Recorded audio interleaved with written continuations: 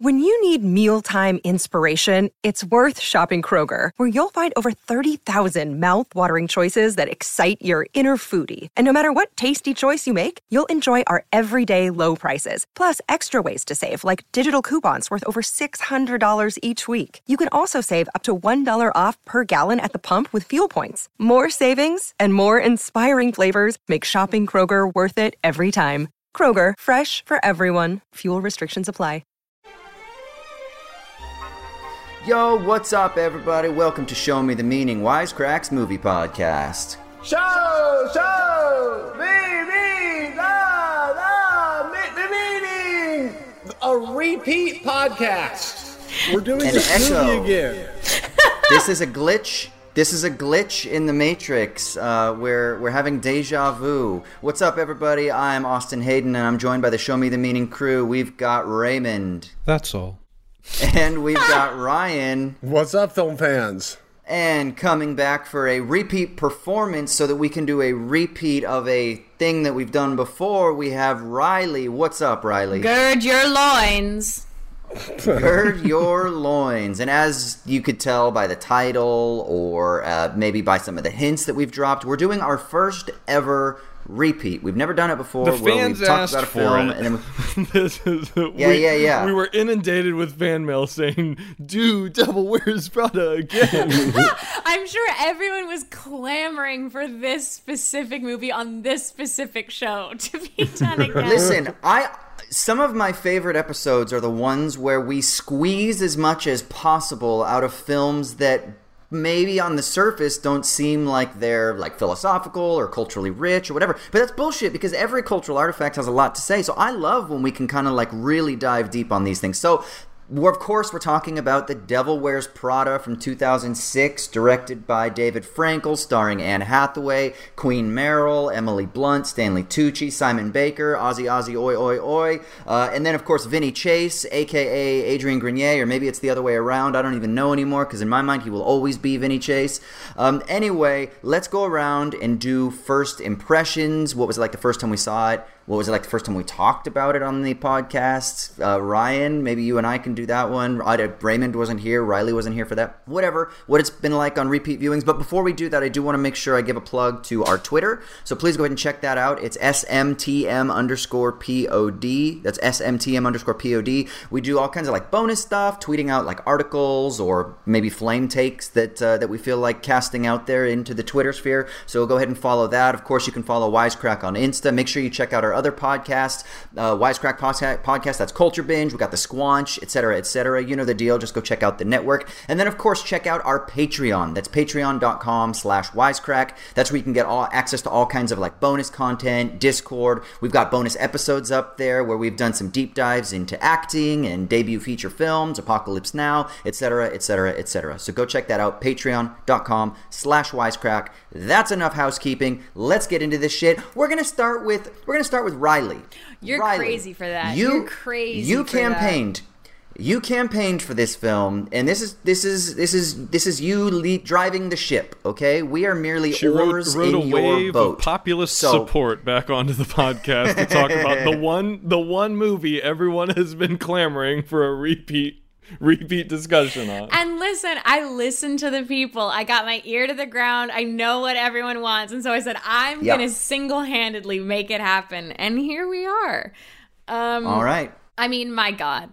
I mean, how much time do we have? What more can I say? We have an hour. Okay. We have 1 hour. All right. I'll speed it up then. 56 minutes now. Yeah. Okay, great. I'm going to use 48 of those to talk. This movie, like, when I saw this, I would also just like to tout that I was a whopping 10 years old when this film came out. And I remember seeing it and being like, oh, that's what I want to do forever. Like, everything about it is amazing, and this is what I want to do. Make Not Meryl fashion, Streep but movies? like, yes, make Meryl Streep movies. I like my party trick in like high school and college. I've seen this movie so many times. It would be like I could probably recite at least the first 20 minutes of this film verbatim. And it's just, I loved it. It was just, I mean, I don't even know where to start. Watching it again now after just kind of like reeling from like, holy shit, this is acting. Meryl Streep is acting. Yeah, with like, a capital A. Capital A acting. And what struck me then and what struck me even more now is just the brilliance of Meryl generally, but like specifically as Miranda, like to be such a villain, a quote unquote villain, like that you could so empathize with, and just how well she's written and well she's performed, and like even just the moments of one of the movie's like, master strokes is humanizing. Oh my god, like unbelievable, like the way. Even though you only have such small moments of like the no makeup Meryl moments, like they're few and far between, but like that's all you need, and it's so brilliantly done. Yeah, I mean, and just watching, I mean, like, God, the sequences are so fun. The Andy's first makeover sequence, when you're getting all those match cut shots of her in different outfits walking down the street, I just thought was just like really fun, really tight filmmaking. But I mean, yeah, this movie's just fun as hell. I loved it. I had a blast watching it again. It was great. How many times have you seen this film, you think? I don't feel comfortable answering that without a lawyer present at this time. So who's next? Okay. I think we should definitely move on from me. Raymond. I'm going to save Ryan for last, because Ryan, you've not only got to give us your first impressions, but you got to like, what was it like the first time we talked about this, right? Let's go with Raymond here. It was a big moment for all concerned when you first when you first covered this on the pod. Yeah, life-changing. So this came out, I think I was 16 years old, 2006. So I was in high school there, and this movie feels like it immediately became like a TV classic. I feel like it was on HBO or TBS quite frequently. And I remember at the time my high school girlfriend was also a really big fan of it, and I had in my mind this not necessarily a recollection of it, but I was like, yeah, I've seen Devil Wears Prada, because I had seen it in bits and pieces, and I'd picked up a lot through cultural osmosis. And it honestly wasn't until less than a year ago where I actually watched it from beginning to end all the way, just because I had assumed I had seen it. And in my mind, I had this impression that like, oh, it didn't really leave much of an impression on me, and it was just, oh no, I just hadn't seen the fucking thing. Because then when I watched it, I was like, this movie's incredible. It's really really. You're great. Like, it's so forgettable. Yeah, like I don't even remember anything about it. And not only I think a lot of chatter has been made about how great Meryl Streep and Emily Blunt are, and they are both really really phenomenal in the picture. But also Stanley Tucci, no slouch. He's excellent in the movie, and I also think Anne Hathaway deserves some kudos. I mean, she is punching so far above her weight, like surrounded by the Meryl Streeps and Stanley Tucci's of the world, and obviously Emily Blunt wasn't, this was like her first or just her second film appearance. But those two are so phenomenal as young talents in this. And it's just like all around really great performances. I'm not so hot on Adrian Grenier. I think the movie has a few bum notes near the end of it. Maybe we can get into that a little bit. But overall, it doesn't really detract from the picture. This is like, I can imagine watching this every year or so. It just seems like not only a wonderful film with wonderful performances, but it seems like optimal like comfort viewing as well. It's just a really really rich, really fun and breezy watch. So highly recommended. Is this the film that basically launched Emily Blunt, at least for 100%? I think she had done some TV and stage and stuff, but I remember at the time people talking about like, who is this Emily Blunt girl? She's going to get an Oscar nom for her first film role, essentially. And I think she had been nominated for a BAFTA. I think she was nominated for a SAG Award. She was nominated for a bunch of precursors, and then fell short of the Oscar nomination. But it's she's great in the movie. They're all great. And she really is. We talked about how Miranda is such a fully formed character and a fully formed person. I would say that for all of these characters, this could very easily be the Jeffries sketch from SNL, where they're all just like bitchy and wearing, very, very hoity-toity, like little sunglasses and talking on impossibly small cell phones. Like, you could have very easily played all of these folks to archetype. And I think one of the excellent aspects of the movie is that it never stoops to that. They're always they're always fully realized, these characters, and the actors and the filmmakers never judge them. All right, Ryan, what about you, brother? Welcome to the Redux. Yeah. So I think it was literally as I was watching this movie again, I'm like, oh yeah, when did I watch this the first time? It was relatively recently. Wait, wasn't it for this exact podcast? Like, I had this entire mind melt, and then sure enough, I look it up. I'm like, we did this before. Like, this is funny. But this was an interesting thought experiment for me, was whether I'm going to get it. I didn't go back and watch the whole thing, so I'm interested to see if my review is the same. But essentially,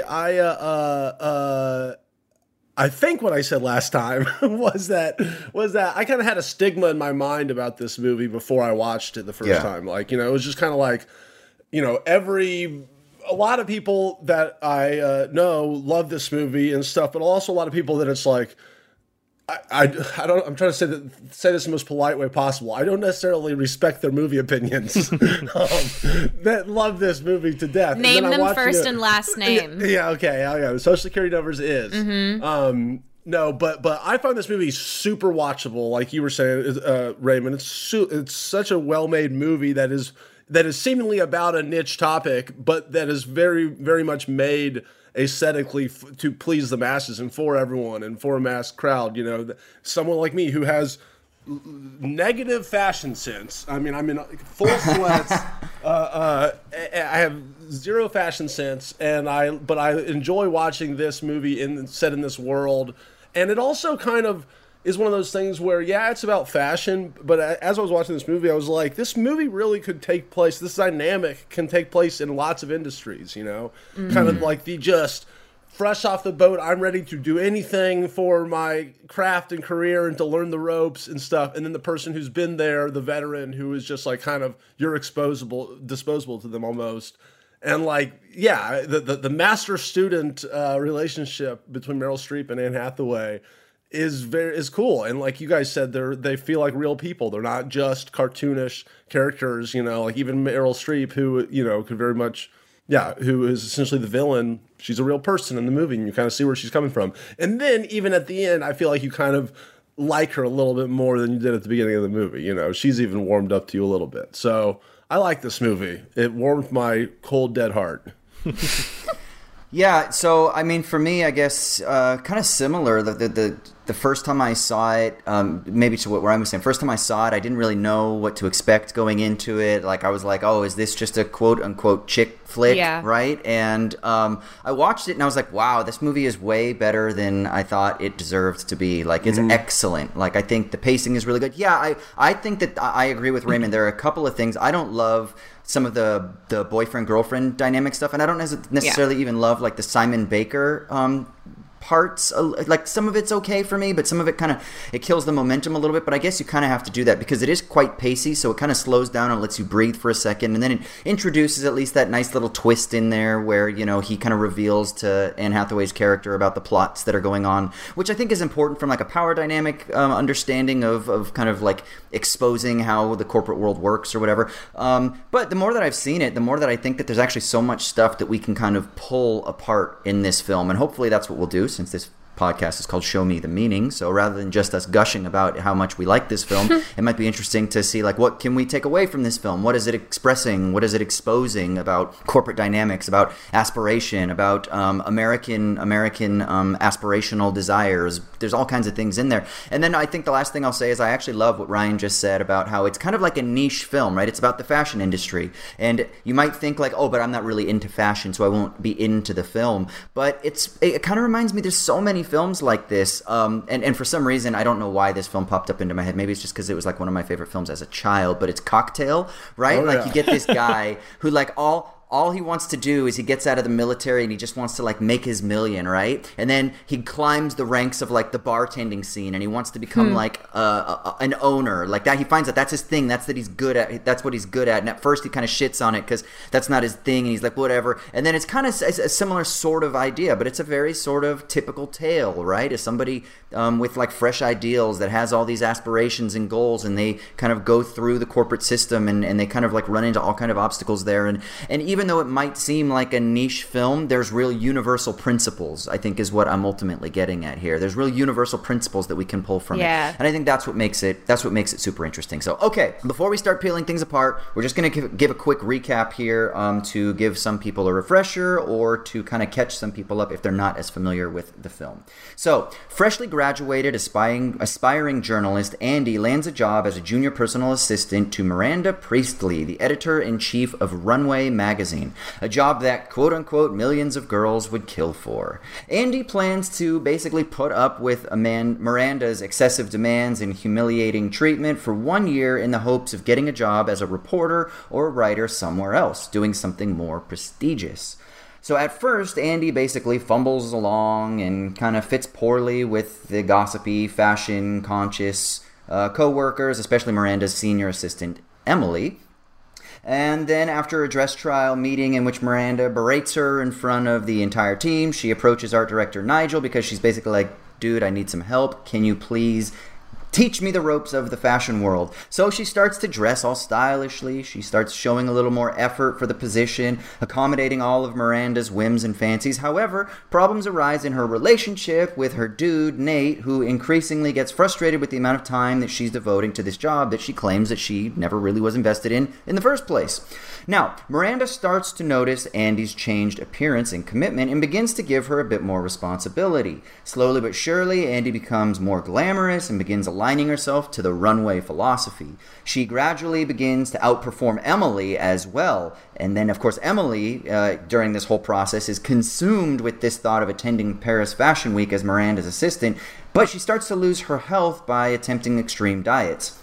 Now, at a charity event, Emily fails to provide information about a guest making his way to meet Miranda, but Andy swoops in, saves the day, and gives Miranda the information, and then is asked to replace Emily as Miranda's assistant at Fashion Week. Miranda tells Andy to inform Emily that she will not be going to Paris, but when Andy calls Emily, Emily is hit by a car and ends up in the hospital. Andy then tells the recovering Emily the news, and Emily is infuriated. Now, when Andy tells Nate the news, he is also angered that she has become what she once ridiculed, and they break up. In Paris, Andy learns from Miranda herself about her impending divorce, and then later that night, Nigel tells Andy that he's accepted a job as the creative director with rising designer James Holt, which means he's going to be leaving Runway. Further, Andy meets a hot young writer, Christian Thompson, who reveals to her that Miranda is set to be replaced as the editor of Runway. Now, feeling bad for Miranda in her current situation, Andy tries to warn her, but it doesn't get through. Now, at lunch the next day, however, Miranda pulls a little switcheroo and announces that Jacqueline is the new creative director to Holt, leaving Andy and Nigel stunned, which means that Nigel doesn't get that position that he thought that he was guaranteed. And then later in the car, Miranda basically just explains to Andy that she already knew about the plot to replace her, and so she had to sacrifice Nigel instead so that she could keep her own job. When Andy seems repulsed, Miranda points out that Andy did the exact same thing with Emily by stepping over her and agreeing to go to Paris. When they stop, Andy gets out and throws her cell phone into a fountain, leaving Miranda, Runway, and the fashion industry behind. Now, sometime later, Andy ends up meeting back up with Nate and apologizes. They reconcile, get back together. He's a sous chef in Boston. And then that same day, Andy's interviewed and accepted to work at a major New York publication company. They decide to do the long-distance thing, I guess. And then the editor of this new position recounts how he called Runway for a reference and was told by Miranda herself that while Andy was one of the biggest disappointments she ever had as an assistant, he would be an idiot not to hire her. While passing the Runway office later some afternoon, Andy sees Miranda getting into a car, and she waves at her, but Miranda does not acknowledge or wave back. But once she gets into the car, she smiles to herself as she drives off. End of movie. All right, but before we continue, we got to give a shout out to our sponsor, Storyblocks. Y'all know the deal. Storyblocks is the complete stock solution, providing an unlimited library of over 1 million plus royalty-free, high-quality video, audio, and images, all through cost-effective subscription plans.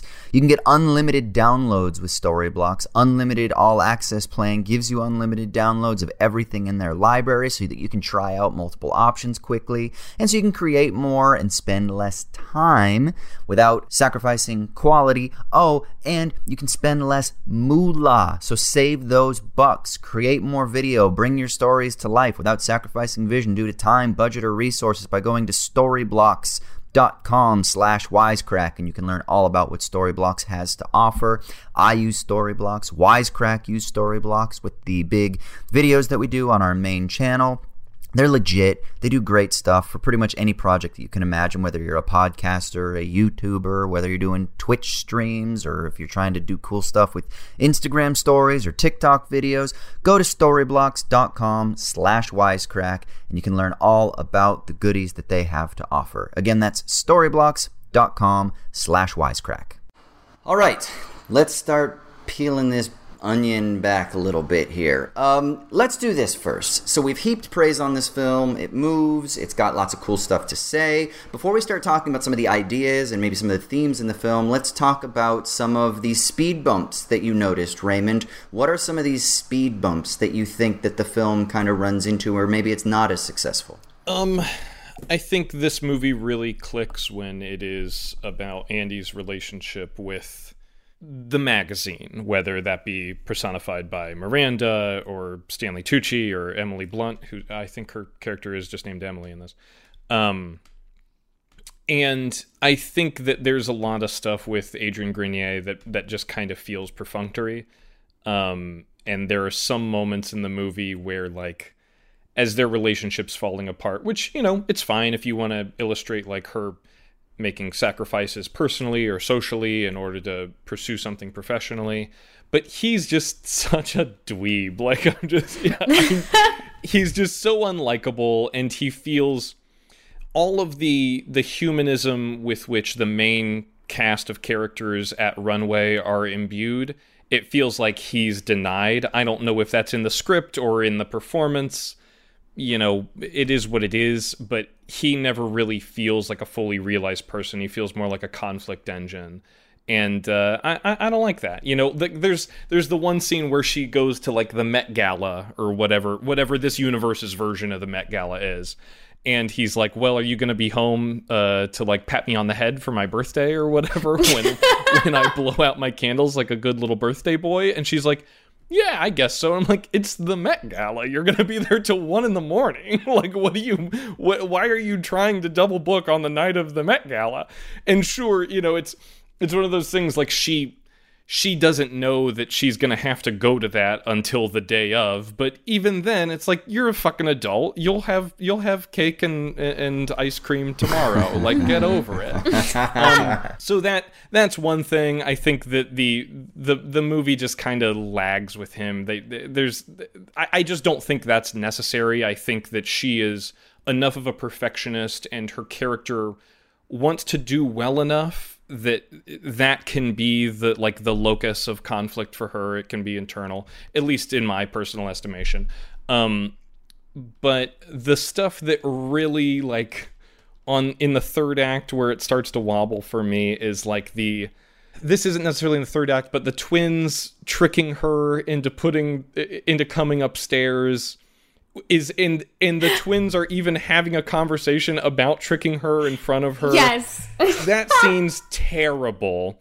And also, you don't really have to do that. You could just infer that, hey, in much the same way that this job is taking a toll on Andy in her personal life, it probably has some upstream effects with Miranda as well. And later on, when that scene that y'all referenced, I think, Riley, you mentioned her scene where Meryl's totally makeup free and she's just wearing a robe, which is a great scene. I think that you would still understand where she's coming from in those moments. You don't need to see, like, oh, a fight through the blinds or whatever it is. And then the mea culpa for that is Andy having to track down the 7th Harry Potter book which is just impossible. Like, that's such an insurmountable thing, and it feels like it ties this movie to a moment unnecessarily when, like, she could have made her makeup into, like, you have to go across town and get this pair of shoes from this designer, and there's only one pair of these shoes. You know, it could have been better tied into what they actually do rather than, like, so the 7th Harry Potter book is coming out, and you need to make 2 beautifully bound copies of it to give to my idiot twins who screwed you over.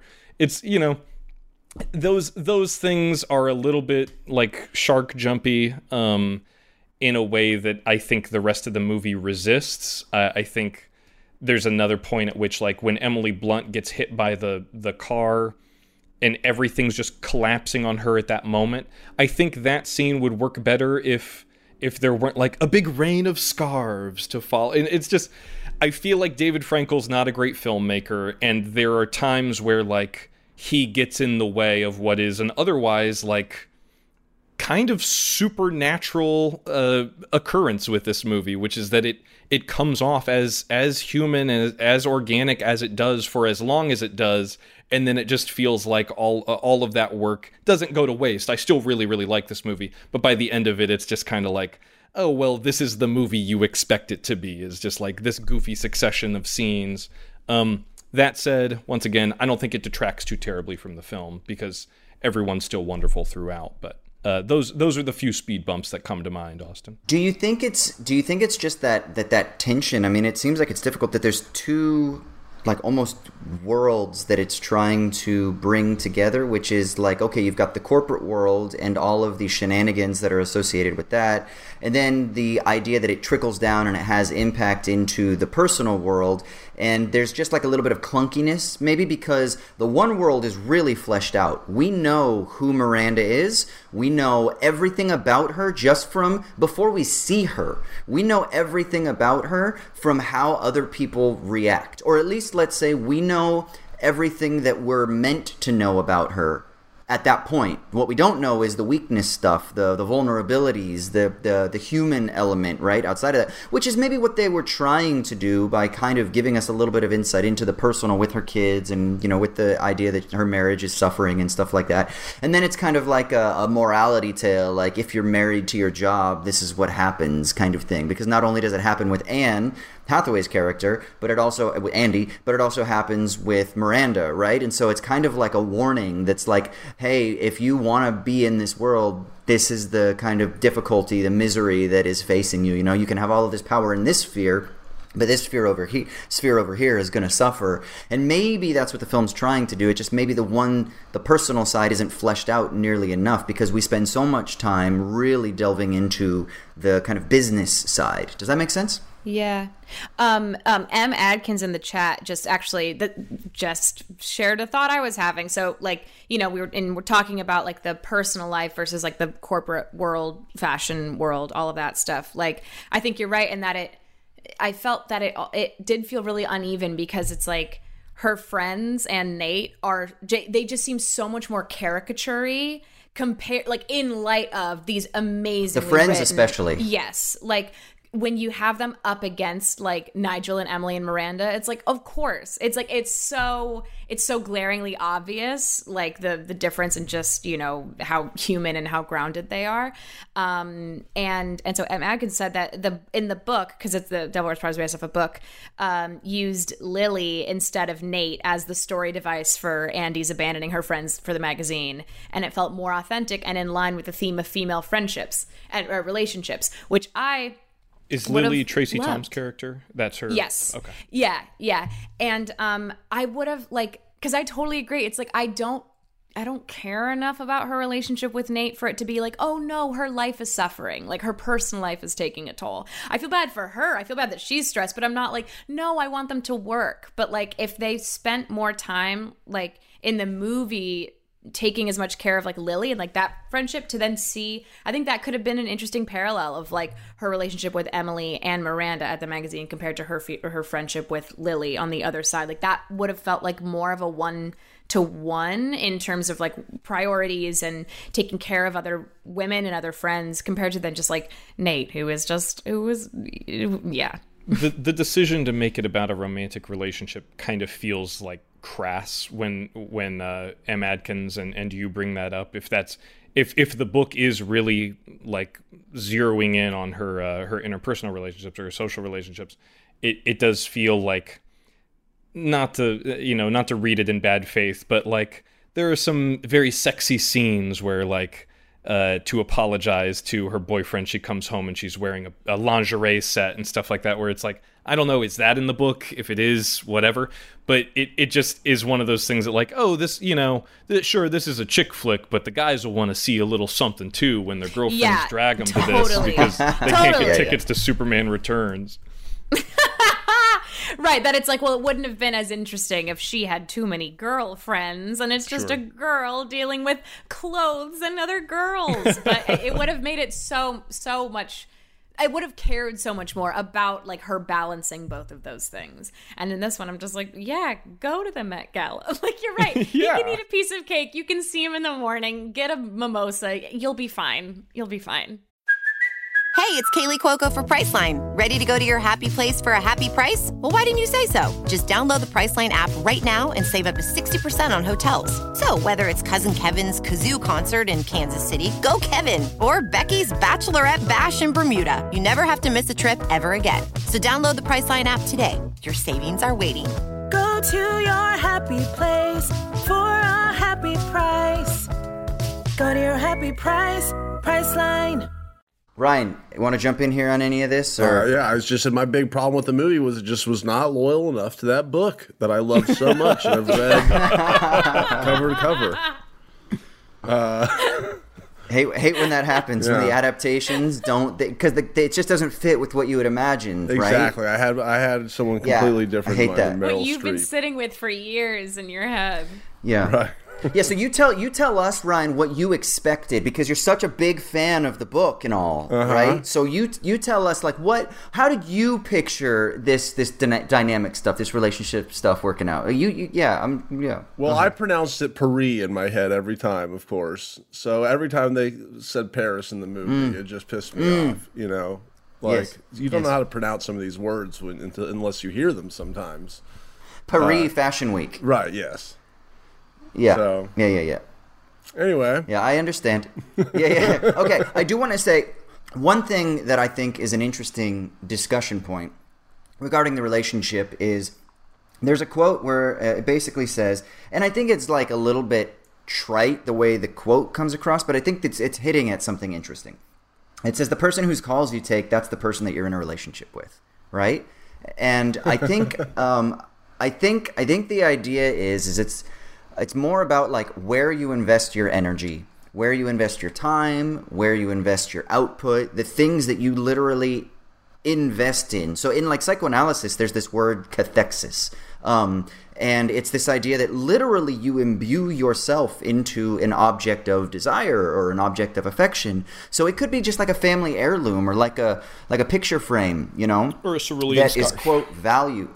Yeah, whatever. That is like valueless, right? But because it has so much meaning that you've invested into it, then it carries significant weight, right? So this is like a material way of trying to kind of like describe something that seems to be kind of like ethereal, right? But I think that this is literally true. The persons or the things that you are spending your time on, that you're giving your attention to, that you're giving your energy to, those are the things that you're, quote, in a relationship with. In other words, those are the things that matter most to you. So it is interesting. In 2006, you know, this is about like a relationship, and yeah, like fine, it's like, you know, I'm not getting enough love and you're giving too much time to your career. But I just think it's an interesting talking point to broaden out to even like the stuff that we invest in terms of career aspirations or the kind of like fitness lifestyle or the inspirational lifestyle that we get fed on social media, the thank God it's Monday stuff, the hustle culture, the even just scrolling for hours on TikTok and things like that. Those are the things that we're giving ourselves to.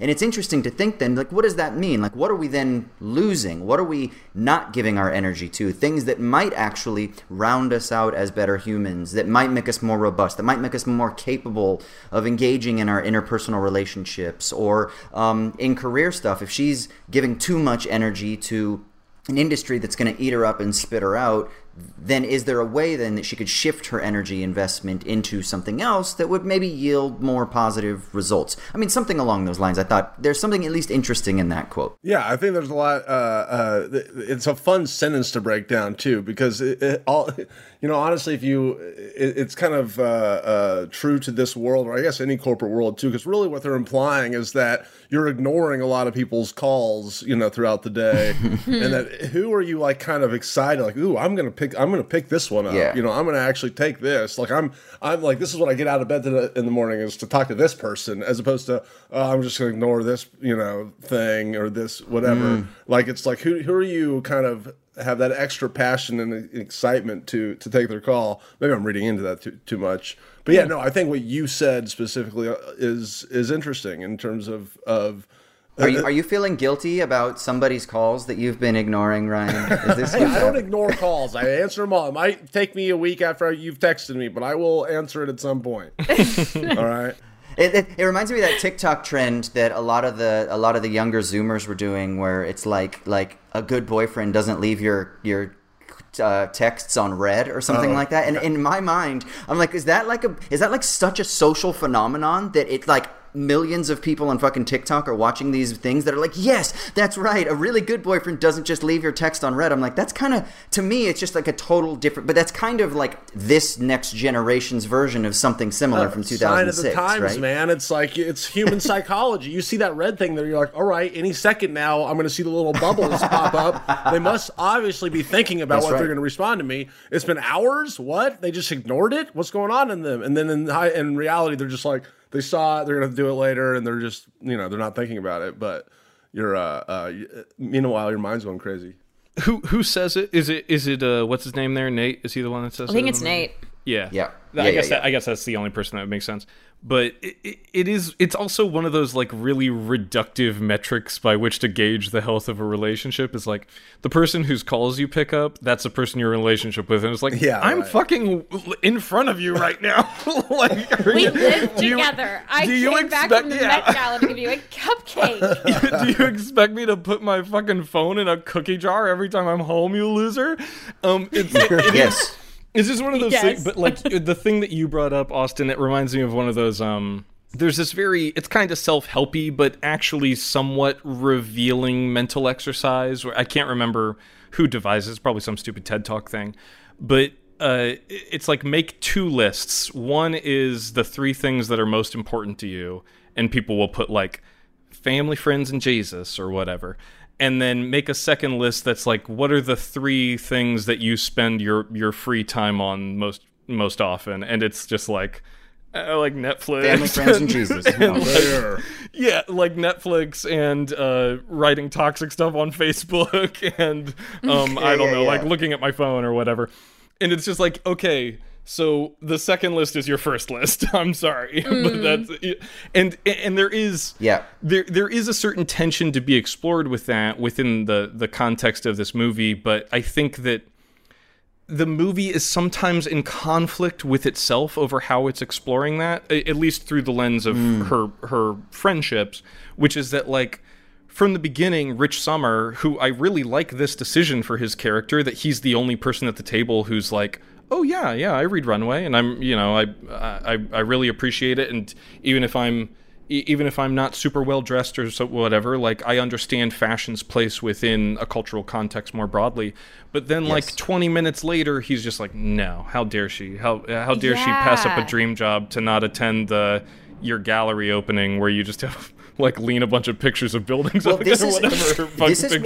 This is why the Friends, to me, they're a little bit too tropey as like these snooty liberal elites who are like educated, and they're like, wait a second, you want to do something important in the world, and yet you're at this unimportant magazine in this unimportant industry like fashion. And then that's why then the more you are like immersed in the fashion world, you start to then kind of see that for Miranda and then not only for Miranda, but Andy starts to see it too, that there is importance in the fashion industry. It's just a different type of importance, and you have to be able to speak that language to see it. And that's why for me, the kind of pinnacle of this film, the peak of this film, where it's most interesting to me, is when Miranda... Well, that's great too, but it's actually the Miranda monologue when when Andy's wearing that like the royal cerulean monologue. Yes, Cerulean sweater. I said cerulean scarf earlier. Yeah. Okay, yeah. That to me is actually the most interesting thing because it talks about production and it's like you think that you just went to Nordstrom Rack or whatever and you just picked this thing up, but you don't understand the hours, the artistic energy, the material resources that have gone into making this thing unique as a sweater. That is kind of timeless in its expression as a creation of all of these different machinations together. And for me, that's kind of the most interesting stuff that this film really gets at. Is that monologue for me is the most interesting. And partly because I agree with it, and partly because I actually think it feeds into kind of something that I think is a bit wrong, which we can get to in a second. But Riley, go ahead. Oh, I mean, it just like, yeah, I know we've been talking a lot about the friends and like just kind of the tropiness of them, but it's like literally her friends. They all toast to jobs that pay the rent. You got to do what you got to do. Even if we don't dig your job, you're doing it. And then later they're like, how absolutely dare you take this goddamn job? Like, you psychopath. So that's really wild. Right. And I know that like everyone in the chat's been talking about too, which I was thinking a lot about, of like this trope of like women can't have it all, of like it has to be boyfriend or job. But all of that, plus then like, what we're talking about of like what we think about, put our time and energy towards, that's what matters most to us. And so it's like that mixed with like, and I think some things that, the themes that the movie brings up is like what quote unquote should matter to us versus what actually does. And so it's like what, whether you're friends or your partner or whatever, or even like, then like that compared to like Emily and Miranda all being these forces of being like, here's what should matter to you. Like, this is what matters to us. And so that means it should matter to you. And this is what it's right, like that you should be prioritizing. And so it's like, if we don't have those, just thinking of like a much broader context, it's like if we were just in a vacuum and like didn't have anyone being like, you should care about this and like trying to influence, it's like, then where would we want to put our attention? And then it's like, if we didn't have anyone telling us that was wrong, would we want to change it or reshift priorities or whatever? I think though the Tucci monologue you kind of have to talk about in the same conversation as the Cerulean monologue, because what you were just saying, Riley, I disagree with slightly, which is that unless I misinterpreted what you're saying, which is that while her friends are pressuring her to like, you have to prioritize us, blah blah blah, I don't ever get the sense that the runway crew is saying like, you have to care about this, So Tucci has that monologue that ends with the sort of the twist of the knife. He says something to the effect of like, so many other women would kill to do what you only deign to do. Mm-hmm. And this whole thing where he's breaking down like how fashion and runway and the industry and culture that it represents or serves as a microcosm of were like a lifeline to him as a young gay man. It positions this thing of like, this is what I love, and you don't have to love it. That's fine. But if you're here, you kind of have to you have to respect that we love it, and you have and it's that thing of like, so the only minor pushback I would say to what you were saying, once again, unless I'm mischaracterizing it, is that like, I never feel like they're unfair with their expectations of her until it's go and find me the 7th Harry Potter book, which is ridiculous. Totally. But yeah. I do think as far as like, from like a peer pressure standpoint, they're not like a countervailing force to her friends so much as just like, this is your job. We expect you, even if you don't care about your work, you should still care about your job and want to do a good job. Totally. I think more because I agree. I didn't feel that from Nigel at all. Nigel truly was like, I don't give a shit if you don't like it, but like, you're here. But more, I think more at the beginning, like it's less, like, I think you're right. It's less the pushback on her and more of just like a reflection of her, like especially from Emily, I think, of like kind of the shaming of like what she looks like and like, you don't like this or this, and like that, with the other co-workers being like, oh my god, have you seen how she dresses, and like, why wouldn't you wear these shoes, like certain that's less about like, you should care about this, But yeah, I think you're right, of more of just like, we love these things, and a little bit I think of shaming from Emily at the beginning of like, Sure. How would you not like this? Like, you're a dumbass for not liking these things. But yeah, it's less, far less than their friends being like, quit your job and give Nate cake, baby bird, feed it from your mouth. And if you don't, it reminds you hate me him. weirdly of another white people problems movie of in The Big Chill, how Jeff Goldblum in that film is like, I think he's a writer. He's in editorial for like Rolling Stone or Newsweek. It's a pretty, well-known periodical, and all of his friends are like, well, yeah, he's not like a real journalist or whatever. It is just bizarre. Like, no, this kind of it seems like a really good opportunity and a really good job with a whole lot of upside. I know. And I don't know why everyone's. It's so funny though to watch, because of course in the 80s, I'm sure the people with whom that character's perambulating, like maybe they look down their nose at Newsweek or whatever because he's not working for the old gray lady. But in this one, it seems like their attitude towards her job is maybe just like 5 years on like a 5-year delay in a way. Like, this is Runway's essentially Vanity Fair. Like, this is one of the only last magazines in the game, and it feels like their attitude towards her job is very much steeped in, like, I don't know, a 2020 culture where like all print media is dead. Whereas then it was like far more, when it was written, the book was written, I imagine it was far more flourishing and far more promising. And it's just one of those things like, what is their deal? Especially, just one more note on that. Angel Lover 02171 also said that it's weird that Nate is a chef and probably has to sacrifice a lot. Yes. He misses out on a lot of time with Andy, but can't let her have her dream job, which is 100% true. He's just fucking threatened. Yeah. Like, he probably has insane hours, like way worse than hers, and he's like, "You're not home." Yeah, he works at like I think he works at a place that's open till like midnight or like. But he always answers her call, Raymond. Okay. Yeah, he picks her up. Let's hold that thought and give a quick shout to our sponsor, Shudder. Look, as a fan of the supernatural thrillers and all things horror, this is the greatest month ever. Why? Because Shudder is releasing the most amazing shows, and to be honest, I just can't get enough. With Shudder, you can stream supernatural, thriller, and horror movies and TV shows across all your favorite devices, and the Shudder streaming library is just about everything. So from original movies like VHS 94 to the hit series Creepshow by executive producer Greg Nicotero of The Walking Dead. Y'all remember him. And, Shudder, they just released this really cool and spooky exclusive documentary as well. It's called Woodlands Dark and Days Bewitched. It's the ultimate history of the folk horror genre, so that's really rad as well. And if you're into horror, thriller, and supernatural like I am, then folks, you got to check this out. I mean, they got more than 30 titles from the folk horror genre: Texas Chainsaw Massacre, Impetigore, Kill List. I could go on and on and on and on, but I won't for your sake. I'm just going to tell you, go check out Shudder. So as I said, if you're a fan of supernatural, thriller, and all things horror, you're going to love Shudder as much as I do. And right now, you can stream your first 30 days of Shudder for free if you go to Shudder.com and use code SHOWME. That's SHUDDER.com. Code SHOWME to stream your first 30 days of Shudder for free. So Shudder.com, code SHOWME, or of course click the link in the show notes. All right, back to the show. He but picks then he it even up. says he's okay? like when he's like harping on her about like how unimportant her job is, and she even pushes back. She's like, "I know you think this is stupid, like whatever, but like I'm embracing it."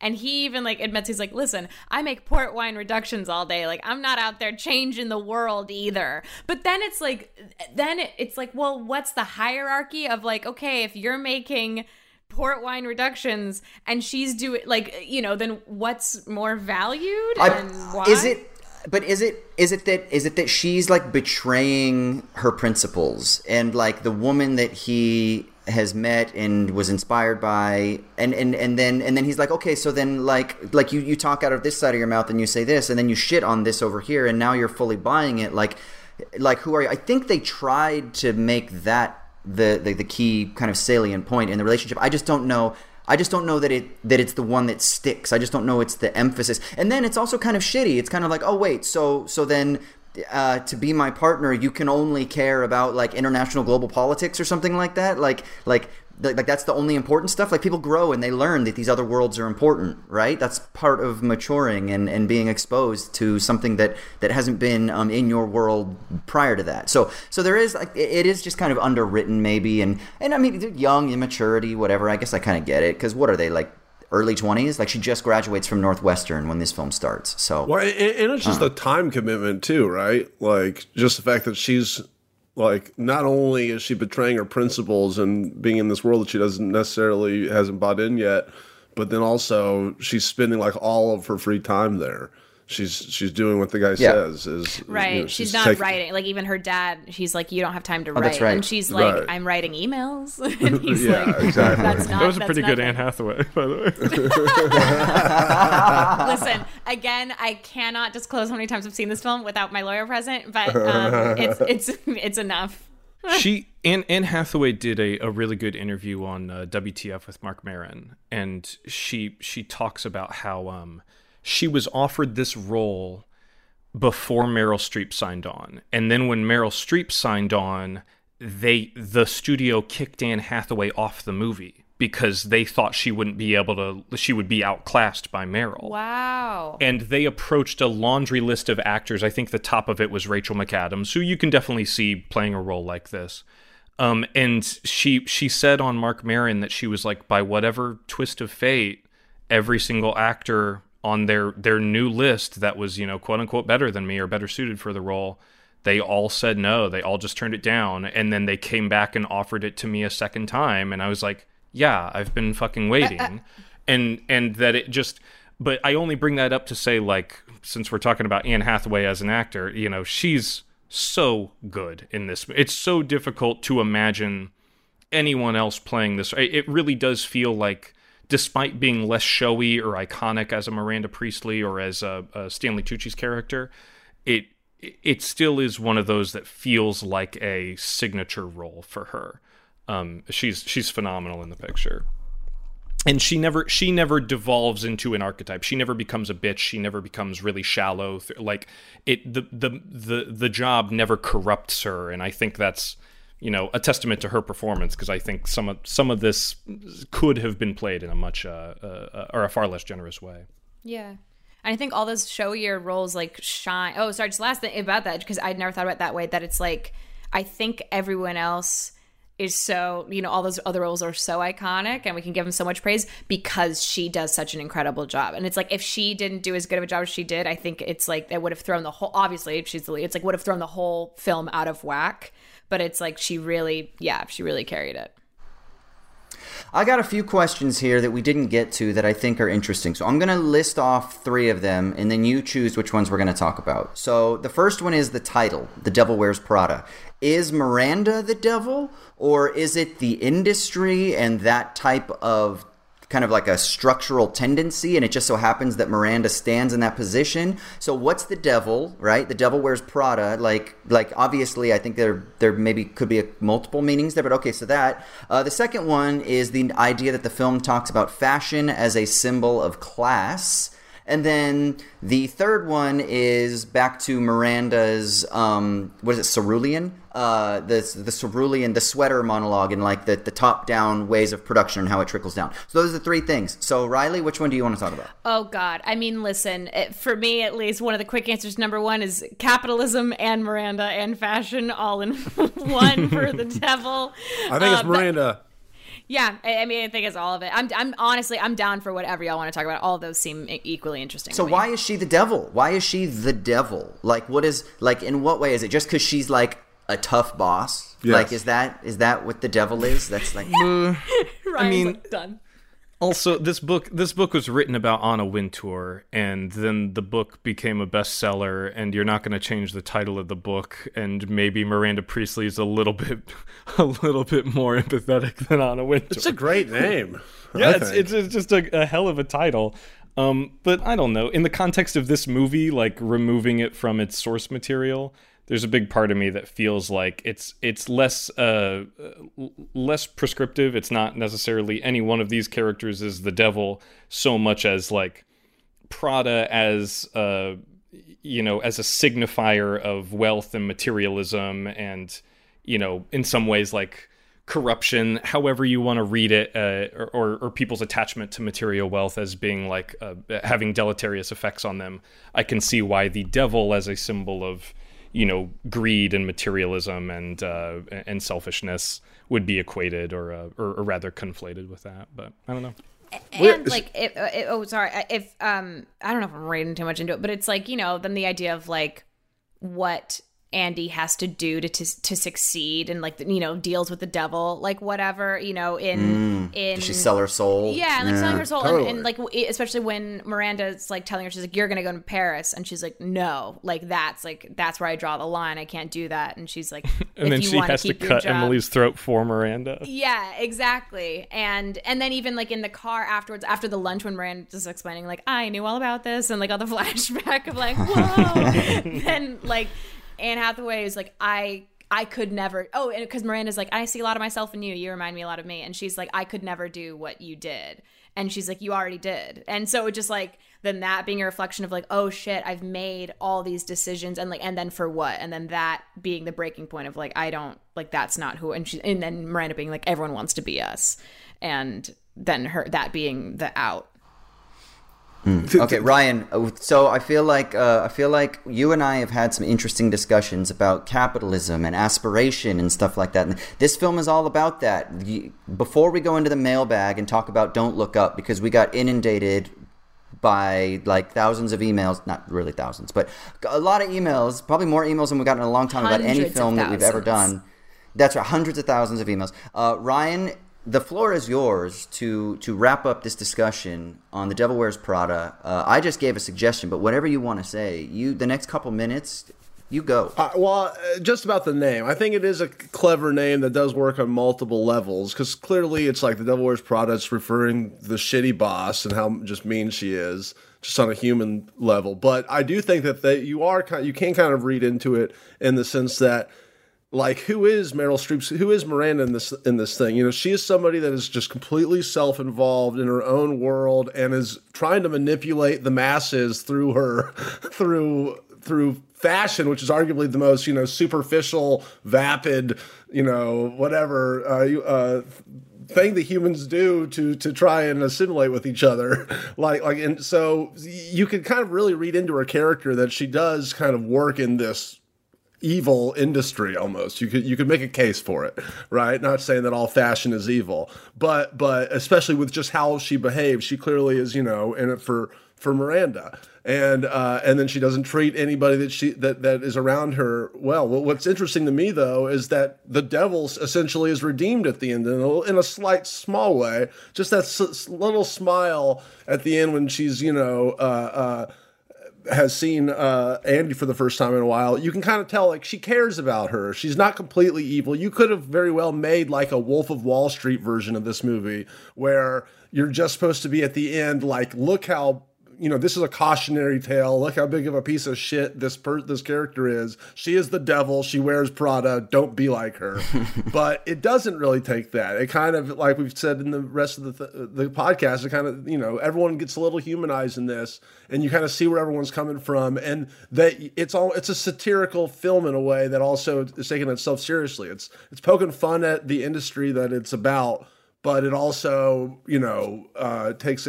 takes everyone's needs and wants and desires seriously and dreams about fashion and stuff, which I think is cool. Okay, let's wrap this up with two things real quick. If you were going to make a deal with the devil, what would that deal be? Because like, what's the thing that the devil could like get you to make a deal with? And then that the devil lives down in Clarksdale, Mississippi, at the corner of You've been there. Highway I've seen a video. Right next to the Church's Chicken. And that's why Ryan's such a great guitarist. He teaches you how to play guitar well.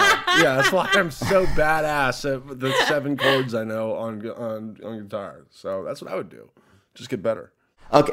And then Dude Abides asks in the chat, what is a piece of fashion that you regret wearing from the past? For me, it's Jinko jeans. Damn things always got caught under my shoes.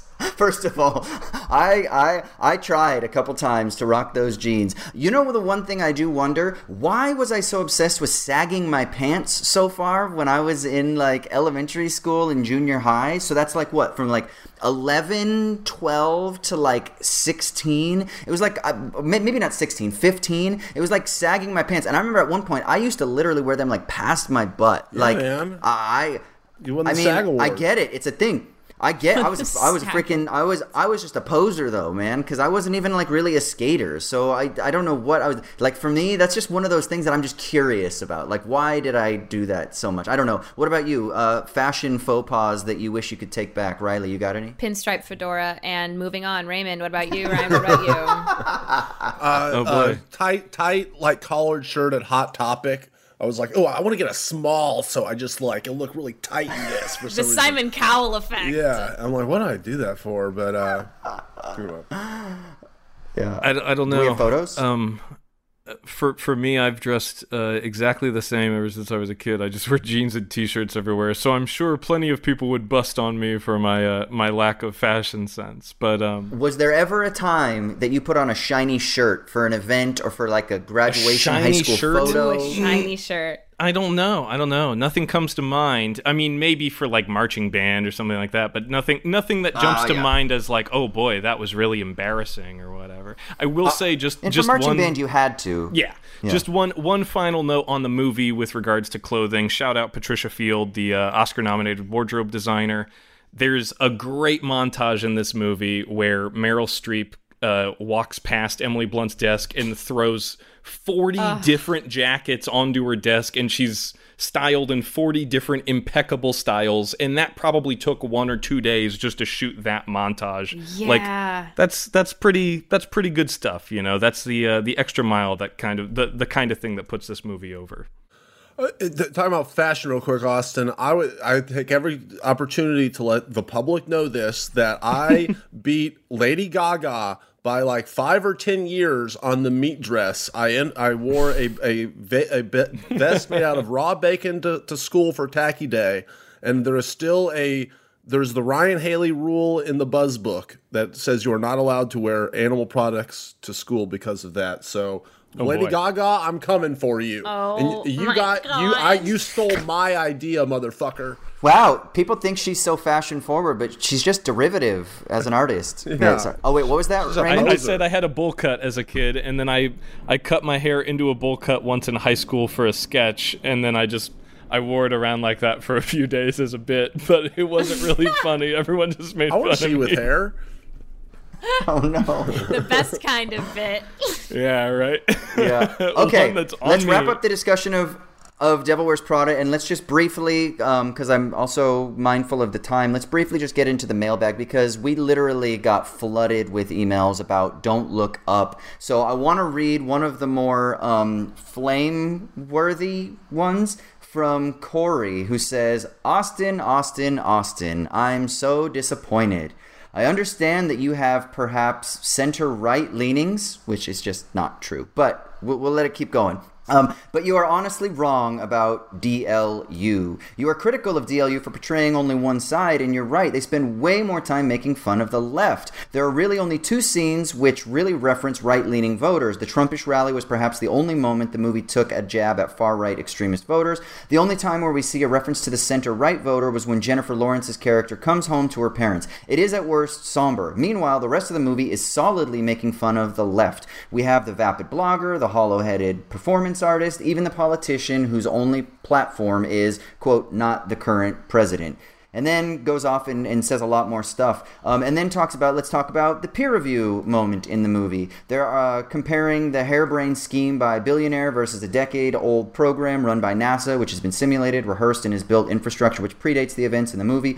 A program ignored by the Trumpian president. And because I did a little rant on peer review. First of all, Corey goes on to say, peer review doesn't end at publishing. The scientific community is always interrogating and defending theories and conclusions. As long as there are 2 people in a field, there's going to be conflicting opinions. Now, 2 things I need to say. One, I am definitely not center-right, but I appreciate... Left Austin. I appreciate the effort. And then 2, the issue with peer review. I think people, just so you know, I'm a published academic. That's what I do. Like, there's a monograph that kind of like changed the landscape of how we understand Marxist philosophy for the left today that I wrote, that is peer-reviewed to shit, right? So I understand how peer review works. We got a couple of emails about peer review, and we need to clarify this. So it isn't that peer review is bad. It's that I think the scientific community is kind of introducing terms into the public consciousness like peer review, and it seems as though that it is just like this automatic good, right? That it's like a faultless process. Whereas what my point was is that oftentimes in peer review, because there's these pressures in academia to publish or perish, which means you have to publish or you're not going to get promoted, and you have to publish a shit ton. Oftentimes what academics do is they cite each other as friends or as bros, because the more you can cite somebody, then the more times you're actually going to be kind of getting citations in return, and so you're going to beef out your publications list. Now, in science, it's different than in social sciences and the humanities, where I have worked, right? In science, the way that it works is if I write a paper and I send it to Raymond to have a look at, and he gives me some notes on it, he gets a name as like a co-author. In the humanities and the social sciences, it's not that way. If it were that way, I would have 100 publications rather than 10 publications, right? Because in the social sciences and the humanities, you are the sole author 99% of the time. Although I do have an article coming out recently, which is a co-authored with seven co-authors that'll be coming out in the top journal on international political economy, which will be coming out soon on Lukács. If you're interested in that kind of stuff and you understand the term Lukács, if that matters to you, then keep an eye out for that. But so I get it. The issue isn't about like peer review being bad or science being bad. It's about let's not like extol it to the level of a deity. That was my point. Now, Raymond, Ryan, and Riley, you weren't here on the episode. So but what do you think about Don't Look Up? Yeah. No, just about like that as being an element of the film, or just use it as a launch pad. What do you think? Riley, go ahead. I haven't seen Don't Look Up yet, so no. All right, action's on me. I don't know. I thought the movie was not great. I think the thing that really got me about it was that I really like Adam McKay. I think he's a sharp screenwriter and a sharp filmmaker. And I think the thing that didn't really do it for me with Don't Look Up is that it's just not a very sharp film. It just, it just feels a little bit scattershot. It feels like they're going after a lot of different worthy targets, but they don't really have the focus or the runtime to really nail down any one of them. That's about it for me. I think that the movie could have been more focused and funnier, or maybe, it might have worked better as like a miniseries or something like that. But that said, I think Adam McKay and David Sirota's hearts are in the right place with regards to trying to use their art as a platform for activism or advocacy. Austin, you talk about that every week in our Storyblocks ad. So, it is what it is. I often think of April Wolf, who wrote the recent remake of Black Christmas that came out in 2019.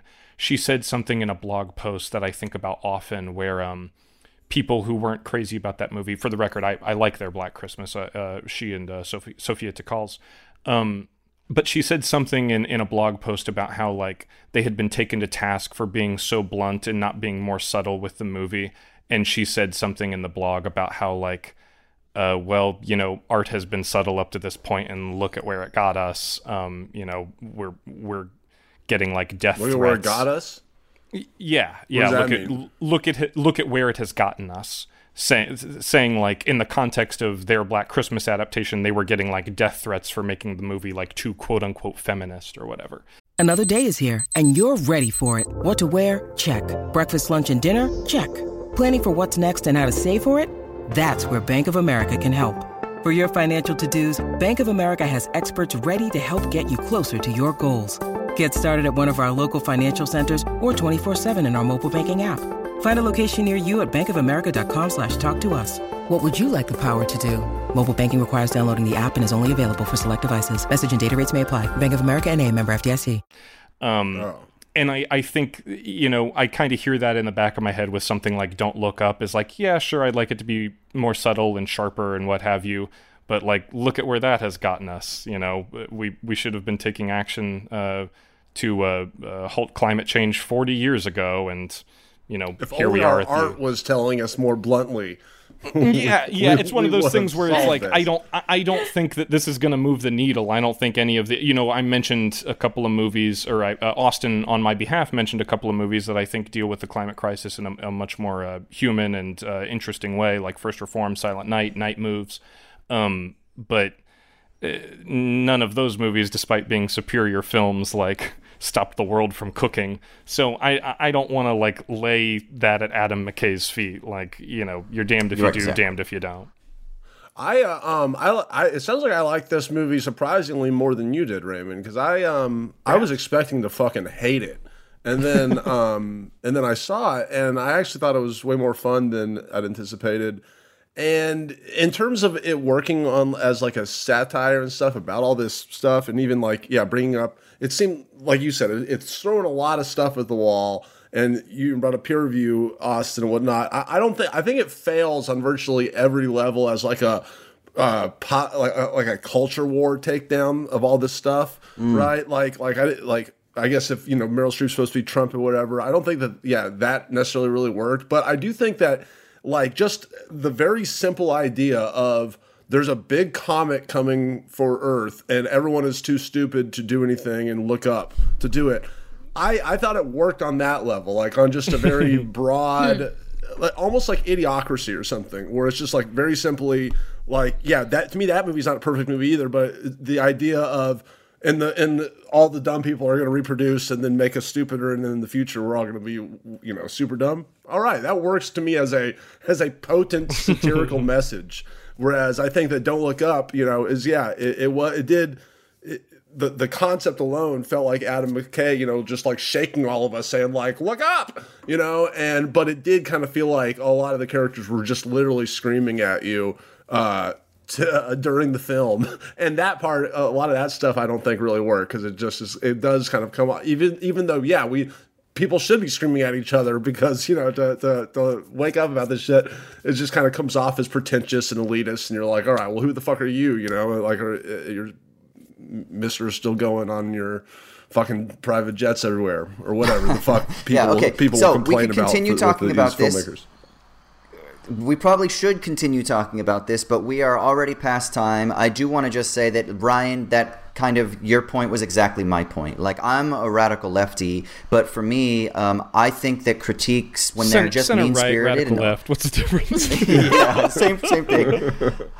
When they're like unnuanced, and like I didn't like Idiocracy. Remember, we actually covered Idiocracy, and I talked about how I didn't like it because I thought it was too fucking mean. I thought it was not mean in like I just want people to be nice to each other, kumbaya, but in a sense that I think that in order to actually understand, like there are reasons why people believe certain things or don't believe certain things, and I think understanding is extremely important. And this film really just kind of bludgeons people and kind of like says that, the only reason you don't understand is because you're stupid, because you don't believe in science with a capital S, and we believe in science, so we're not stupid, which is very sort of Carl Schmitt, us versus them kind of bullshit bully politics. And I just think that that's kind of gross, and I think it's highly entitled, it's highly elitist, and so that was really my issue with it. And then I just want to give a shout out to Daniel, who also wrote in, who has a master's in science, and so talked about the peer review process. We hear you, Daniel. Love you, Daniel. Appreciate your thoughts. Thank you for sharing those things. And then Darcy wrote in also and just said kind of something similar about how, the negative critique is really strange to me because we are in a human existential crisis, and this is a movie that scientists are supporting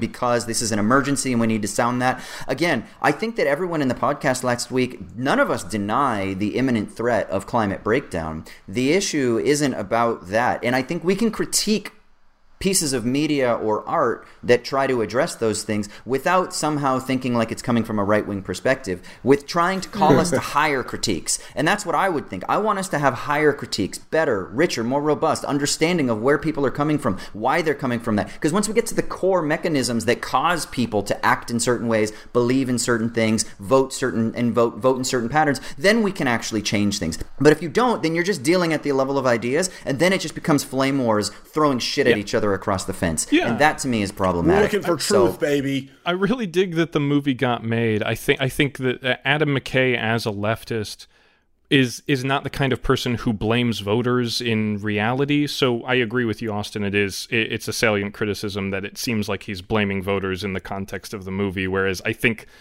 my criticism of it is if they just focused more on the media's complacency in it, it probably would have been a bit more sharp. Yeah. Okay, so if you want to contribute more to this, because I'm sure this is just stirring up more in the shit can, please email us, movies@wisecrack.co. That's movies@wisecrack.co. You can also call us at 1-213-534-8807. That's 1-213-534-8807. Ryan's nemesis has left us a voicemail. We can't get to it this week. We can't. We just don't have time. But it's about Matrix. So the next time that Ryan is with us, hopefully next week, we will play Ryan's nemesis's voicemail, and we will address his take. Let's go. But like I said, call us 1-213-534-8807. Email us, movies@wisecrack.co. Check out our Twitter. Go hit us up on Patreon so you can get access to bonus content. But let's get out of here. Where can people find you on the internet, Riley? Ooh, I'm on Instagram at Riley Anspaugh and on Twitter at Riley Coyote. All right, and Raymond? Yeah, you can follow me on Twitter and Letterboxd. I'm at Crematorio. And Ryan? Ryan Shorts, about to release a new song about all the famous people from Memphis. It's a song that you should check out. And you'll be utilizing your Faustian ill-gotten guitar skills on. Yeah, that's true. All right, and you can find me on Twitter, Austin_Hayden. You can find me on Insta, AOS_HAY. I do a philosophy podcast. We've been on a long hiatus, but we are coming back. We have a new producer. Maddie from Wisecrack is going to be producing Owls at Dawn, who also does the Culture Bench. So we fucking love Maddie, and she's going to help us out to get us back to being consistent and stuff after a little bit of a hiatus. But it's a philosophy podcast, culture, politics, etc., where you can hear more of my center-right. Are you paying her in burnt toast, ideas. That little gremlin? Hey, man, there's that money, that podcast money for radical left-wing political philosophy is just fucking flowing. You don't even understand. All right, let's get the fuck out of here. Bowels of Dawn? Yeah, exactly, basically. Like Donald Trump's bowels? Seen the owls, folks. I've seen the owls. I've seen their documents. Ryan, send us out of here before this devolves. Goodbye from Hollywood, California.